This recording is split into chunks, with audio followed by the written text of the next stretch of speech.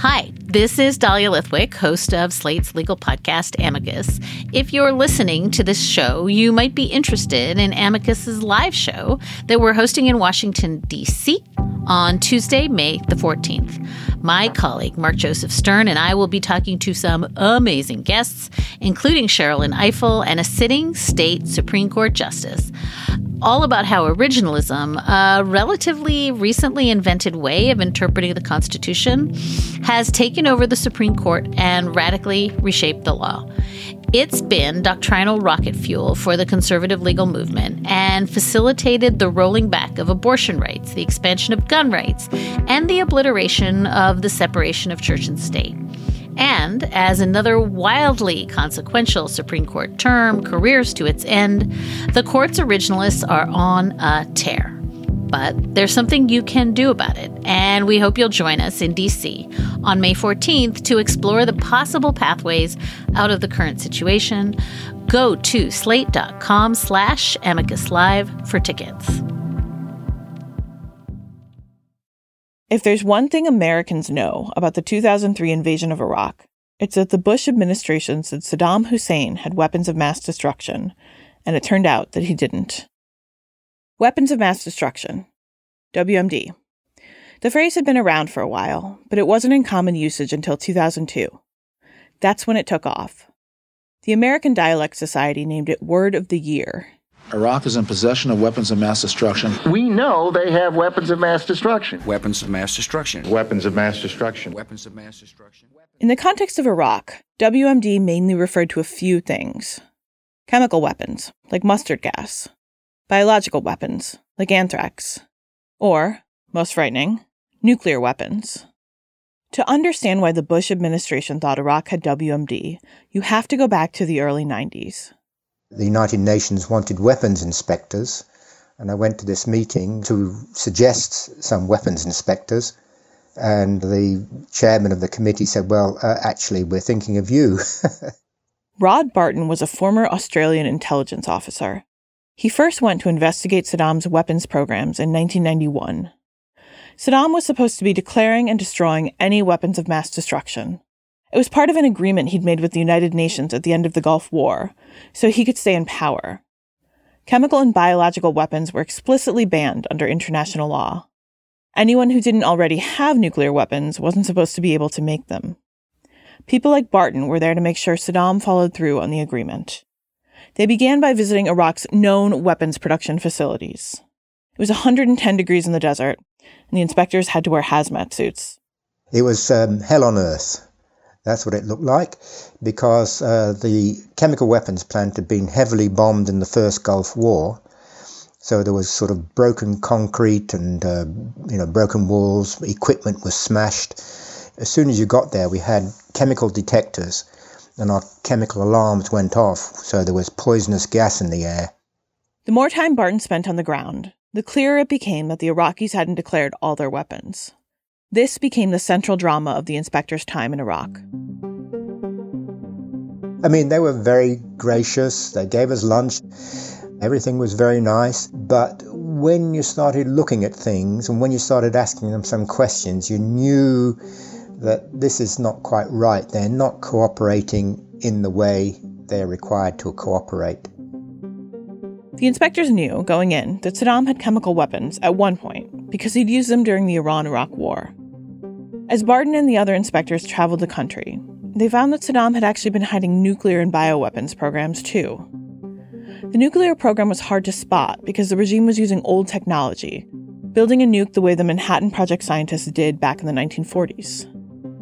According to some experts, the Iraqis could have been just a few years away from getting a bomb. The bioweapons program was far along too. It was run by a British-educated scientist with a nickname out of a James Bond movie. The press referred to as Dr. Germ. We knew her as Dr. Rehab Taha. Dr. Taha. She was quite glamorous, right? Well... Okay. We often, amongst ourselves, and perhaps I shouldn't say this, but we referred to her as the Desert Rose. So that perhaps answers part of your question. Dr. Taha was one half of an Iraqi weapons power couple. Her husband was a former general who ran the country's missile program. He seemed to be genuinely fond of her, if I can interpret that way. I'm not sure it was completely reciprocated. What would her motivation have been? Protection in some way, or? Yeah, well, I sometimes wondered this, but I don't really know. Could be a genuine love match, and I just really don't know that. According to Barton, Dr. Taha initially refused to participate in weapons making. But when Saddam's regime threatened her, she did what she was told. She didn't have any prior experience making biological weapons, but she learned quickly. They built this new plant for her out in the desert. This place we didn't know anything about. It had never been bombed. And sure enough, it was still intact, which was quite fortunate for us because we can go around and have a look. The plant was called Al-Hakam. It's where the Iraqis manufactured anthrax, among other deadly diseases. Dr. Taha claimed that Iraq had destroyed all of its anthrax following the Gulf War, but Barton was suspicious. Throughout his time in Iraq, he'd come across burned documents and buried equipment. At one point, the Iraqis had opened fire on inspectors at a facility. And in Dr. Taha's case, the inspectors discovered a tell. When they got close to the truth, she would start to cry. It happened once when Barton explained some of their discoveries to Dr. Taha's team. And during this presentation, she started to try to interrupt. I just ignored her. I finished the presentation, and I heard these noises coming from her. I looked around, and she was sobbing. And of course, we didn't quite know why she started to cry. In fact, it often came as a surprise to us. Partway through, she'd just break down, and tears would. And at first, we thought this was a ploy, to stop the interview going any further. But I think it was quite genuine. She was quite distressed. And you have to remember, if she'd given anything away, she would be jailed, perhaps tortured, perhaps shot. Who knows? Not long after this crying episode, the inspectors met with Dr. Taha's team again. And that's when they really confessed that they really had to confess to having a biological weapons program. How did it feel when you got that confession? We felt a bit elated afterwards, but we knew it wasn't the whole truth. The inspectors uncovered even more about Iraq's weapons program in 1995. That's when Saddam's son-in-law, Hussein Kamel, defected to Jordan. He was deeply involved in the weapons program and told the UN what he knew. How big the programs had been before the war. How much had been destroyed. And what was still being made. So after the defection, we had a lot of documentation on the programs. That documentation helped fill in the missing gaps, you could say. But more important than Kamel's confession was the Saddam regime's reaction to it. They panicked. The Iraqi government released a trove of documentation about their weapons. Information they claimed the son-in-law had been hiding from them. But even then, the information didn't match up with what the inspectors were finding on the ground. The regime was still covering stuff up, all while pretending to come clean. 7 months later, Hussein Kamel returned to Iraq. He thought being married to Saddam's daughter would protect him. It didn't. He was killed. The son-in-law's revelations confirmed what the inspectors believed. The Iraqis had been running an active weapons program. But Barton still wasn't sure how much of a threat it amounted to. After all, Iraq's infrastructure had been badly damaged during the Gulf War, and the country was struggling under UN sanctions imposed in 1990. The condition for lifting the sanctions? That Iraq show it had destroyed all of its WMD. The UN sanctions were devastating. Iraqis couldn't get the most basic of resources. And instead of weakening Saddam's grip on power, the embargo ended up strengthening it. The only people in Iraq who could reliably get food and other necessities were members of his Ba'ath Party. Barton believed that the sanctions had crippled Saddam's weapons program too. But he couldn't be absolutely sure. That's because his work was cut short. In 1997, Saddam accused the inspectors of spying for the Americans, and he began to make life difficult for them. The U.S. and Britain retaliated the following year. Explosions lit the sky around Baghdad tonight as President Clinton announced that he has ordered a, quote, strong, sustained series of airstrikes against Iraq. The goal is to eliminate Saddam Hussein's capacity for weapons of mass destruction. The president said it was the beginning of... Barton and his colleagues had to leave with almost no notice. But he believed their work dismantling Saddam's weapons arsenal was mostly done. In fact, I remember giving testimony to an Australian inquiry where I said, well, we've destroyed at least 95% of everything. And if they've got anything left, a lot of it won't be of much use because of it's aged. Maybe the anthrax, if they've still got some of that, might be of use. But we believe most of it's gone. Iraq is not a threat. Barton thought the questions around Iraq's WMDs had been resolved. He was wrong. Just a few years later, Barton watched George W. Bush's 2002 State of the Union address. The Iraqi regime has plotted to develop anthrax and nerve gas and nuclear weapons for over a decade. This is a regime that agreed to international inspections, then kicked out the inspectors. This is a regime that has something to hide from the civilized world. And I was quite shocked that Bush had identified Iraq as a grave and growing danger because of WMD. I thought, hey, hang on, this is news to me. This is Slow Burn. I'm your host, Noreen Malone. There were lots of reasons why people in the Bush administration felt it made sense to invade Iraq. Strategic ones, humanitarian ones too. But the case the administration chose to make was based on something else. The idea that Saddam presented an imminent threat to the United States. In the Bush administration's view, the Iraqis had shown they couldn't be trusted, which meant it didn't matter if there was no proof that Saddam had a huge arsenal of weapons. As Secretary of Defense Donald Rumsfeld liked to say, the absence of evidence isn't evidence of absence.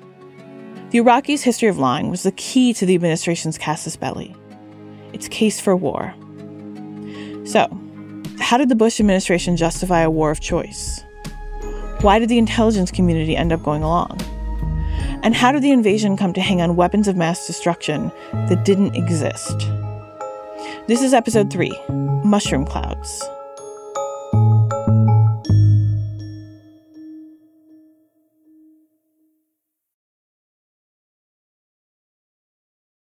After 9/11, something we now call the Bush Doctrine began to show up in the president's speeches.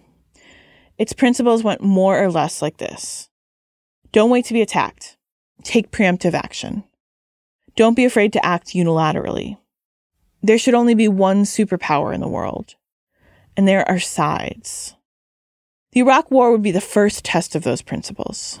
Everybody ought to be given the benefit of the doubt. But over time, it's going to be important for nations to know they will be held accountable for inactivity.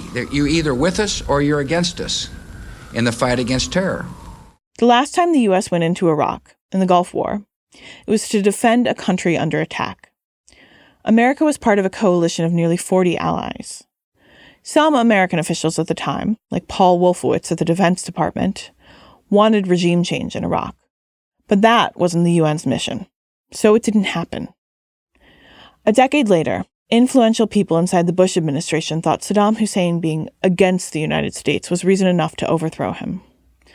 But the public and Congress and the UN and potential allies, they all needed more. And the administration wasn't yet rejecting the need for international support, even if it was headed that way. So it needed that casus belli, one serious enough to bring all those groups on board.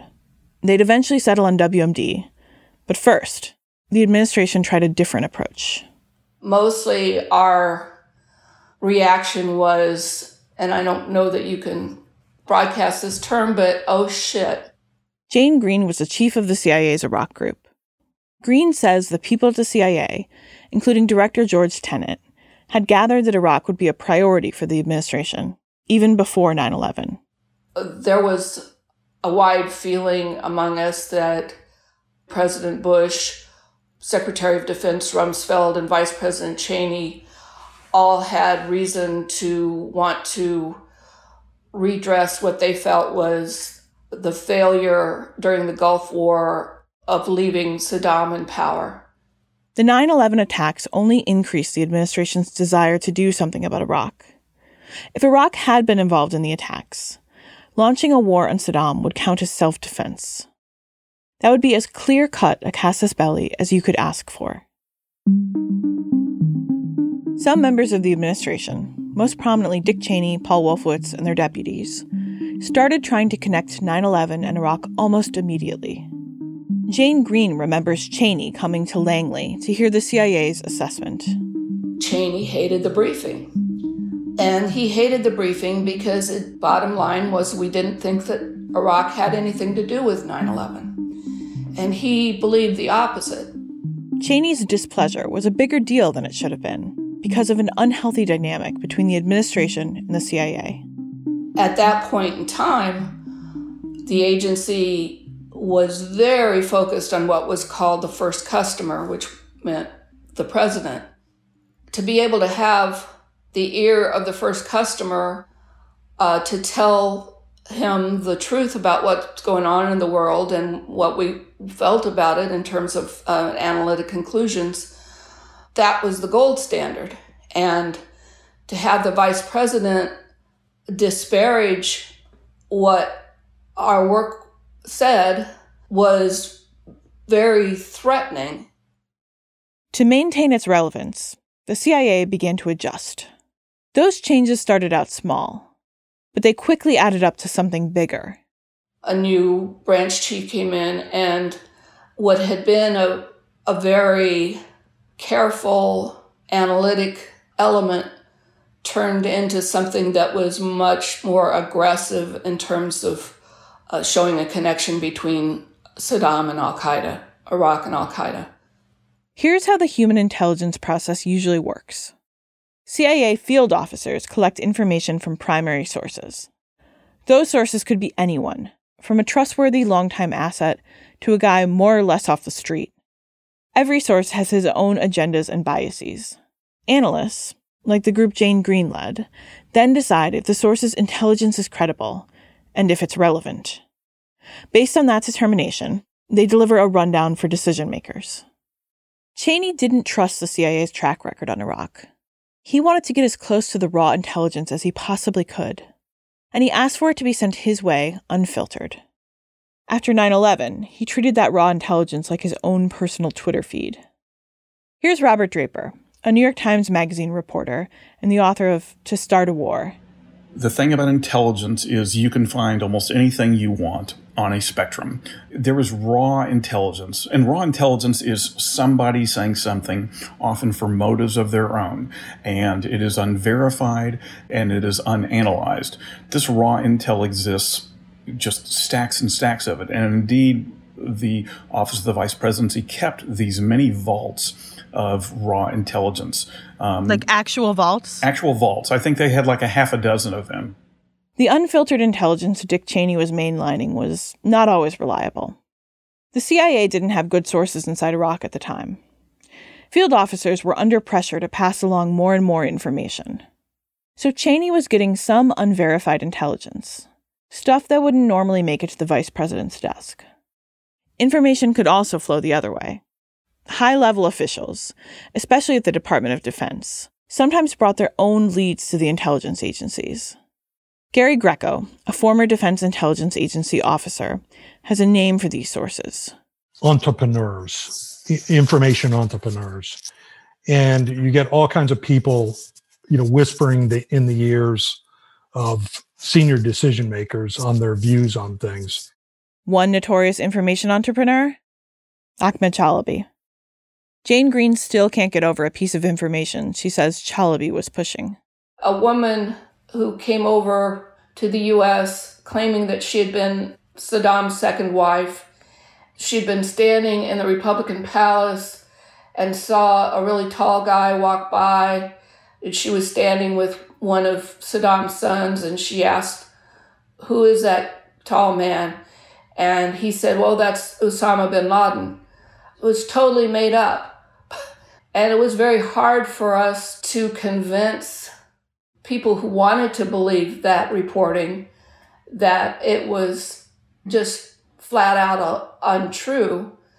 None of that mattered because she was saying what certain people wanted to hear. Another piece of information that Gary Greco traces back to Chalabi's Iraqi National Congress is the idea that one of the 9/11 hijackers, a man named Mohammed Atta, had met with an Iraqi intelligence official. Here's Dick Cheney on Meet the Press in December 2001. It's been pretty well confirmed that he did go to Prague and he did meet with a senior official of the Iraqi intelligence service in Czechoslovakia last April. This was the kind of evidence Cheney needed to make the case he wanted to make. The trouble is, it didn't seem to be true. Facial comparisons showed that the person photographed meeting with the Iraqi official wasn't Atta. Flight records indicated that Atta wasn't in Prague at the time of the meeting. The CIA and the Czech intelligence service agreed. The meeting never happened. Cheney was undeterred. He kept talking about Atta in Prague publicly. Regardless of what Dick Cheney believed, the mainstream view at the CIA was that there just wasn't much of a link between Iraq and Osama bin Laden. Saddam had given some aid to anti-Israel groups, but none to al-Qaeda. There was no evidence that high-level operators from Iraq and al-Qaeda had any real relationship with each other. More to the point, the idea that Saddam was in league with Osama bin Laden just didn't make any sense. Saddam saw al-Qaeda as a potential threat. Jane Green. Saddam was consistently a secular guy that was in it for himself. And he knew that the rise of al-Qaeda and the extremist elements of Sunni Islam was designed to undercut people like him. But again, the administration wouldn't let it go. The Saddam al-Qaeda link was like Groundhog Day. The CIA would debunk the idea, and the next day, senior officials would start asking all over again. Paul Wolfowitz, the Deputy Secretary of Defense, did this constantly. We gave Wolfowitz generally the same answer each time, with virtually no daylight between. But still he would come back with a slightly different wording of the same question in hopes that we would come back with an answer that was more useful to him. Within the CIA, there were analysts who were willing to be more forward-leaning on the Saddam al-Qaeda links. I was told, come on, Jane, it's Iraq. Meaning, if he didn't do this, then he did something else. So, why not we just say this? Cheney and Wolfowitz liked these analysts' findings better than the ones coming from Jane Green's group. There were internal battles over whose analysis would win the day. George Tenet, the CIA director, seemed like he was doing his best to give the White House what it wanted. But even the more aggressive CIA analysts wouldn't go far enough for the Bush administration's Iraq hawks. When the CIA wouldn't tell them what they wanted to hear, Wolfowitz and Cheney did their information shopping elsewhere. The Department of Defense set up its own intelligence project, staffed by people who were willing to get creative. It was called the Policy Counterterrorism Evaluation Group. Robert Draper.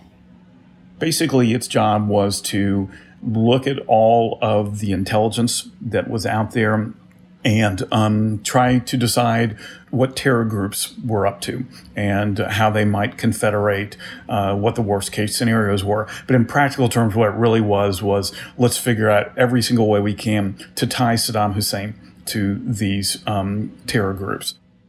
The Defense Department group became infamous for making something that was nicknamed the Beautiful Mind Scroll, a reference to the Russell Crowe movie about a schizophrenic mathematician.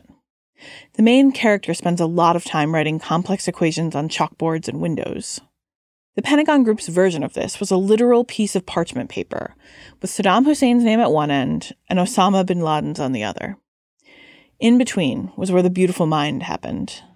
And there would be all of these squiggly lines that would connect the two, this or that occasion, this or that meeting, this or that rumor.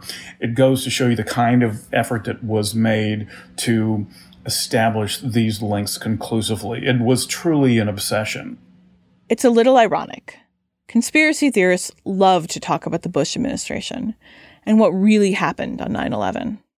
But the Bush administration had its own conspiracy theorists with their own crazy charts. And they, too, wanted to talk about what really happened on 9/11. All this Iraq al-Qaeda talk, even if it was baseless, made an impact, especially on one very important decision maker. President Bush himself somehow became convinced that there was some kind of association, some kind of ties between Saddam and terror groups. It's hard to know how and why he came to this conclusion because none of the specific intelligence appeared to have swung the president towards this opinion. It seems instead that just the daily accretion of discussion about Saddam and terrorism combined with Bush's gut instincts that Saddam is an evildoer somehow swayed him. All the dog whistling in the media from the administration had an effect. By the first anniversary of 9/11, a majority of Americans thought that Saddam Hussein was responsible for the attacks. Even CIA Director George Tenet eventually wrote to the Senate Intelligence Committee that there were links between al-Qaeda and Iraq. When he wrote that, he was going against the consensus within his own organization. But in the end, without the CIA's full backing, the administration wasn't willing to put 9/11 at the center of its case for war with Iraq, which meant it needed to rest on something else. They had worn the entire intelligence community down with their relentless arguing. And so finally, when the question was asked, well, what about Saddam's weapons program? There was almost this collective sigh of relief. Yes. Yeah, okay. He's got WMD. We can agree on this.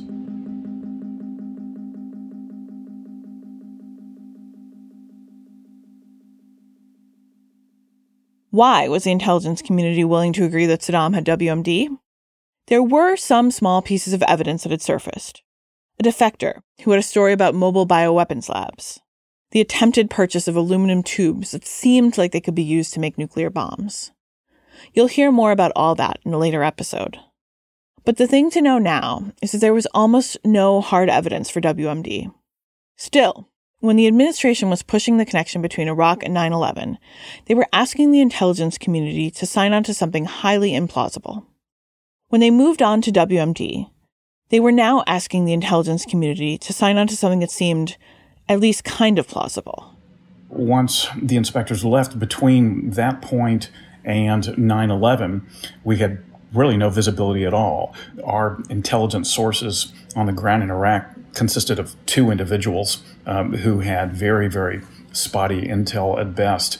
And what we largely based our assessments on were the past and then the regime's behavior, which seemed to us to suggest that they were hiding something, though precisely what they were hiding was unclear to us.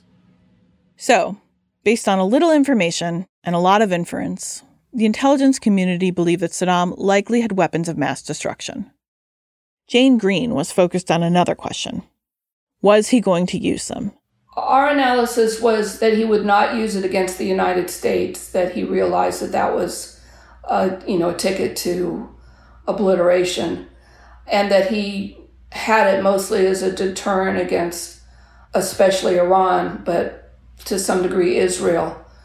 But we didn't see him as being a proactive user of WMD. We thought that he would it was basically a security blanket for him. But for some people in the Bush administration, that analysis didn't carry weight. It was like, if he's got it, then he's got to go.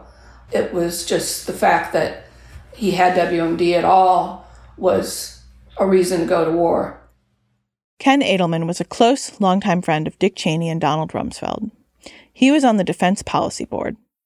It's a group that advises the Secretary of Defense. At their meetings, they were briefed by generals who gave them the same kind of intel that Donald Rumsfeld and George W. Bush got. They were telling us on the intelligence side, it was pretty clear that Saddam Hussein was making big progress on weapons of mass destruction. And this was convincing because you had to go back to the Gulf War. And what did we find out? We found out that the intelligence estimates before the Gulf War were underplaying the threat of Saddam Hussein with nuclear, biological, and chemical weapons. They were underestimating things. Okay. Then you come to the Iraq War. What does the intelligence community really want to avoid doing.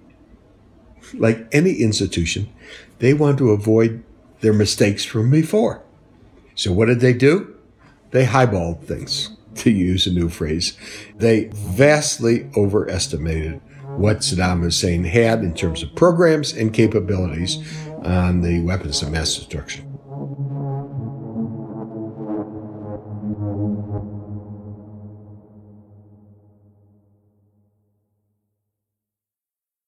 So, there was consensus on what the case for war would be. Now, it was time for the rollout. Enter something called the White House Iraq Group. They met weekly in the Situation Room in the summer of 2002. The group included National Security Advisor Condoleezza Rice and Cheney's Chief of Staff, Scooter Libby. There were also a lot of communications people, strategists like Karen Hughes and Karl Rove, and a White House speechwriter who crafted the language administration officials would use. By September, it was time to take the case to the public. Why then? White House Chief of Staff Andrew Card explained the thinking to the New York Times. Quote, "From a marketing point of view, you don't introduce new products in August." Dick Cheney had jumped the gun, though. The vice president did introduce the new product in August, in a speech at a Veterans of Foreign Wars convention in Nashville. Simply stated, there is no doubt that Saddam Hussein now has weapons of mass destruction. There is no doubt that he is amassing them to use against our friends, against our allies, and against us. And there is no doubt that his aggressive regional ambitions will lead him into future confrontations with his neighbors, confrontations that will involve both the weapons he has today and the ones he will continue to develop with his oil wealth. Cheney wasn't supposed to be the guy leading the charge. He was a polarizing figure, and the administration wanted to get the whole country behind the war effort. But Cheney ended up being one of the most visible advocates for the war. There were two reasons for that. First, he was one of the loudest voices pushing for it within the administration. And second, Cheney was strangely compelling on television. Dick Cheney was somebody who is, in Sunday show history, one of the best Sunday show guests, one of the most interesting guests, because he had the confidence and freedom to talk without that discipline, which sometimes makes for more interesting television. Michelle Giacone was a producer on NBC's Meet the Press during the Tim Russert era. The show was a favorite spot for the Bush administration to make its case. I remember one interview we did with him. I looked up at the clock and we had gone 45 minutes without taking a commercial. And that is absolutely unheard of in television. He does not have a nuclear weapon now. I can't say that. I can say that I know for sure that he's trying to acquire the capability, but the point to be made here is we have to assume there's more there than we know. What we know is... The White House was also talking to print reporters. On September 8th, Judith Miller and Michael Gordon, reporters at the New York Times with high-level sources, wrote a splashy story. It suggested that Saddam Hussein was close to getting nuclear weapons, if he didn't have them already. U.S. says Hussein intensifies quests for A-bomb parts, read the headline. Frank Rich was writing an opinion column for the New York Times in the lead-up to the war. This is the brilliance of the propagandists at the Bush White House. Dick Cheney, Condi Rice, Donald Rumsfeld, Colin Powell all fanned out onto the Sunday morning shows and pointed to what would turn out to be an erroneous New York Times piece as evidence of what was brewing in Iraq and how afraid we should all be. And they could very disingenuously say, look, don't believe us, believe the New York Times. There's a story in the New York Times this morning. This is, and I want to attribute to the Times. I don't want to talk about, obviously, specific intelligence sources, but it's now public that, in fact, he has been seeking to acquire, and we have been able to intercept and prevent him from acquiring the kinds of tubes that are necessary to build a centrifuge, and the centrifuge is required. In those appearances on the Sunday morning talk shows, Condi Rice, speaking on CNN, actually used a quote that was in the Times piece. There will always be some uncertainty about how quickly he can acquire a nuclear weapon, but we don't want the smoking gun to be a mushroom cloud. The mushroom cloud line was cooked up by a Bush speechwriter in the White House Iraq group. It was originally meant to be deployed in a speech by the president, but the group liked it so much that they started using it earlier. You can see why they found it useful. It was a throwback to Cold War fears of nuclear destruction, and the more recent image of the Twin Towers falling in a plume of smoke. It was a vivid response to those who wanted to hold off on declaring war until there was hard evidence. By then, we might all be dead. The mushroom cloud line wasn't falsifiable because it didn't make a factual claim. What it did was suggest that Saddam's WMD, if they existed, might be the most terrifying weapons imaginable. President Bush also made a public push on Iraq on WMD. The day after the first anniversary of 9/11, Bush gave a speech at the UN. Should Iraq acquire fissile material, it would be able to build a nuclear weapon within a year. And Iraq's state-controlled media has reported numerous meetings between Saddam Hussein and his nuclear scientists, leaving little doubt about his continued appetite for these weapons. By mid-fall, the WMD rollout was in full swing. But support for an Iraq invasion had still declined nearly 20% since the year before.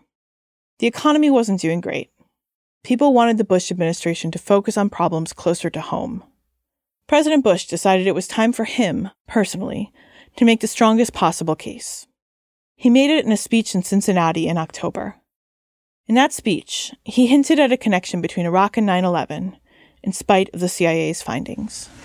We know that Iraq and al-Qaeda have had high-level contacts that go back a decade.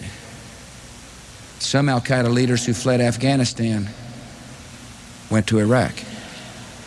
These include one very senior al-Qaeda leader who received medical treatment in Baghdad this year and who has been associated with planning for chemical and biological attacks. He threw out some bits of disputed intelligence, one after another. We've learned that Iraq has trained al-Qaeda members in bomb making, in poisons, and deadly gases. Bush talked a lot about things that could happen. Iraq could decide on any given day to provide a biological or chemical weapon to a terrorist group or individual terrorists. Alliance with terrorists could allow the Iraqi regime to attack America without leaving any fingerprints. And he made the threat of a nuclear attack sound imminent, in the context of a very big if. If the Iraqi regime is able to produce, buy, or steal an amount of highly enriched uranium a little larger than a single softball, it could have a nuclear weapon in less than a year. And he brought out the administration's favorite soundbite. Facing clear evidence of peril, we cannot wait for the final proof, the smoking gun that could come in the form of a mushroom cloud.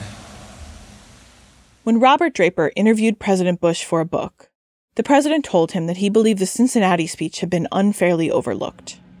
My conclusion actually is that Bush was right. The speech had not gotten the attention that it deserved because both at the time and, in history, that speech deserved to be condemned as really the most irresponsible and fact-free presidential address up to that point since, say, President Johnson falsely claimed that submarines had been attacked in the Gulf of Tonkin.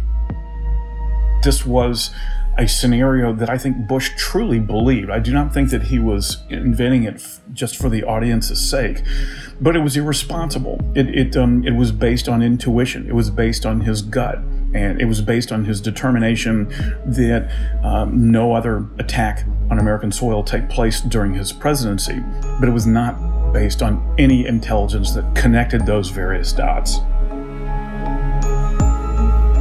So why did Bush feel so much pressure to ratchet up his own rhetoric?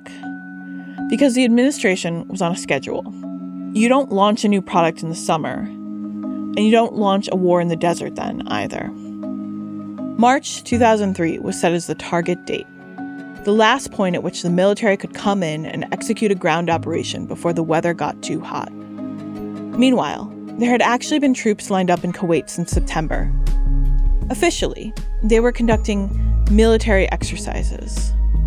But that kind of movement signaled to close watchers that war was definitely already in motion. The administration had laid the groundwork. They had even begun the logistics. But they still needed to get a lot of stakeholders on board. Like, yes, the American public, and Congress, and the United Nations, and a set of potential allies. And they needed to get them on board in less than 5 months.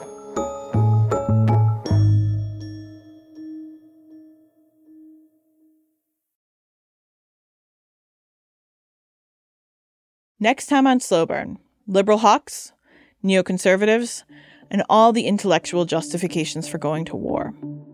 Even if there was a less than 5% chance of success, I would be morally bound to fight for it and to argue for it. Christopher saying, I've been signaling you, Wolfowitz tongue-in-cheek back. I thought so, or I wondered. I did not want to fly the flag. Once they start flying the flag, they're going to go to war. Slow Burn is a production of Slate Plus, Slate's membership program. Slate Plus members get bonus episodes of Slow Burn every week, where we'll go behind the scenes into making the show and air clips and interviews that we couldn't fit in here. On this week's bonus episode, you'll be hearing from Michelle Giacone, who is a producer over at Meet the Press during the run-up to the war. Head over to slate.com/slowburn to sign up and listen now. It's only $1 for your first month. We couldn't make Slow Burn without the support of Slate Plus, so please sign up if you can. Head over to slate.com/slowburn. And one more note of business. Gary Greco, who you heard from earlier in this episode, wanted to be clear that he was speaking to us in his personal capacity, not on behalf of the DIA. Slow Burn is produced by me, Jason DeLeon, and Sophie Summergrad, with editorial direction by Josh Levine and Gabriel Roth. Our mix engineer is Merritt Jacob. Brendan Angelides composed our theme song. The artwork for Slow Burn is by Jim Cook. Some of the audio you heard in this episode comes from C-SPAN. Special thanks to Jared Holt, Lowen Liu, June Thomas, Megan Kallstrom, Rachel Strom, Seth Brown, Chao Tu, Asha Saluja, Katie Rayford, and Avi Zenelman. Thanks for listening.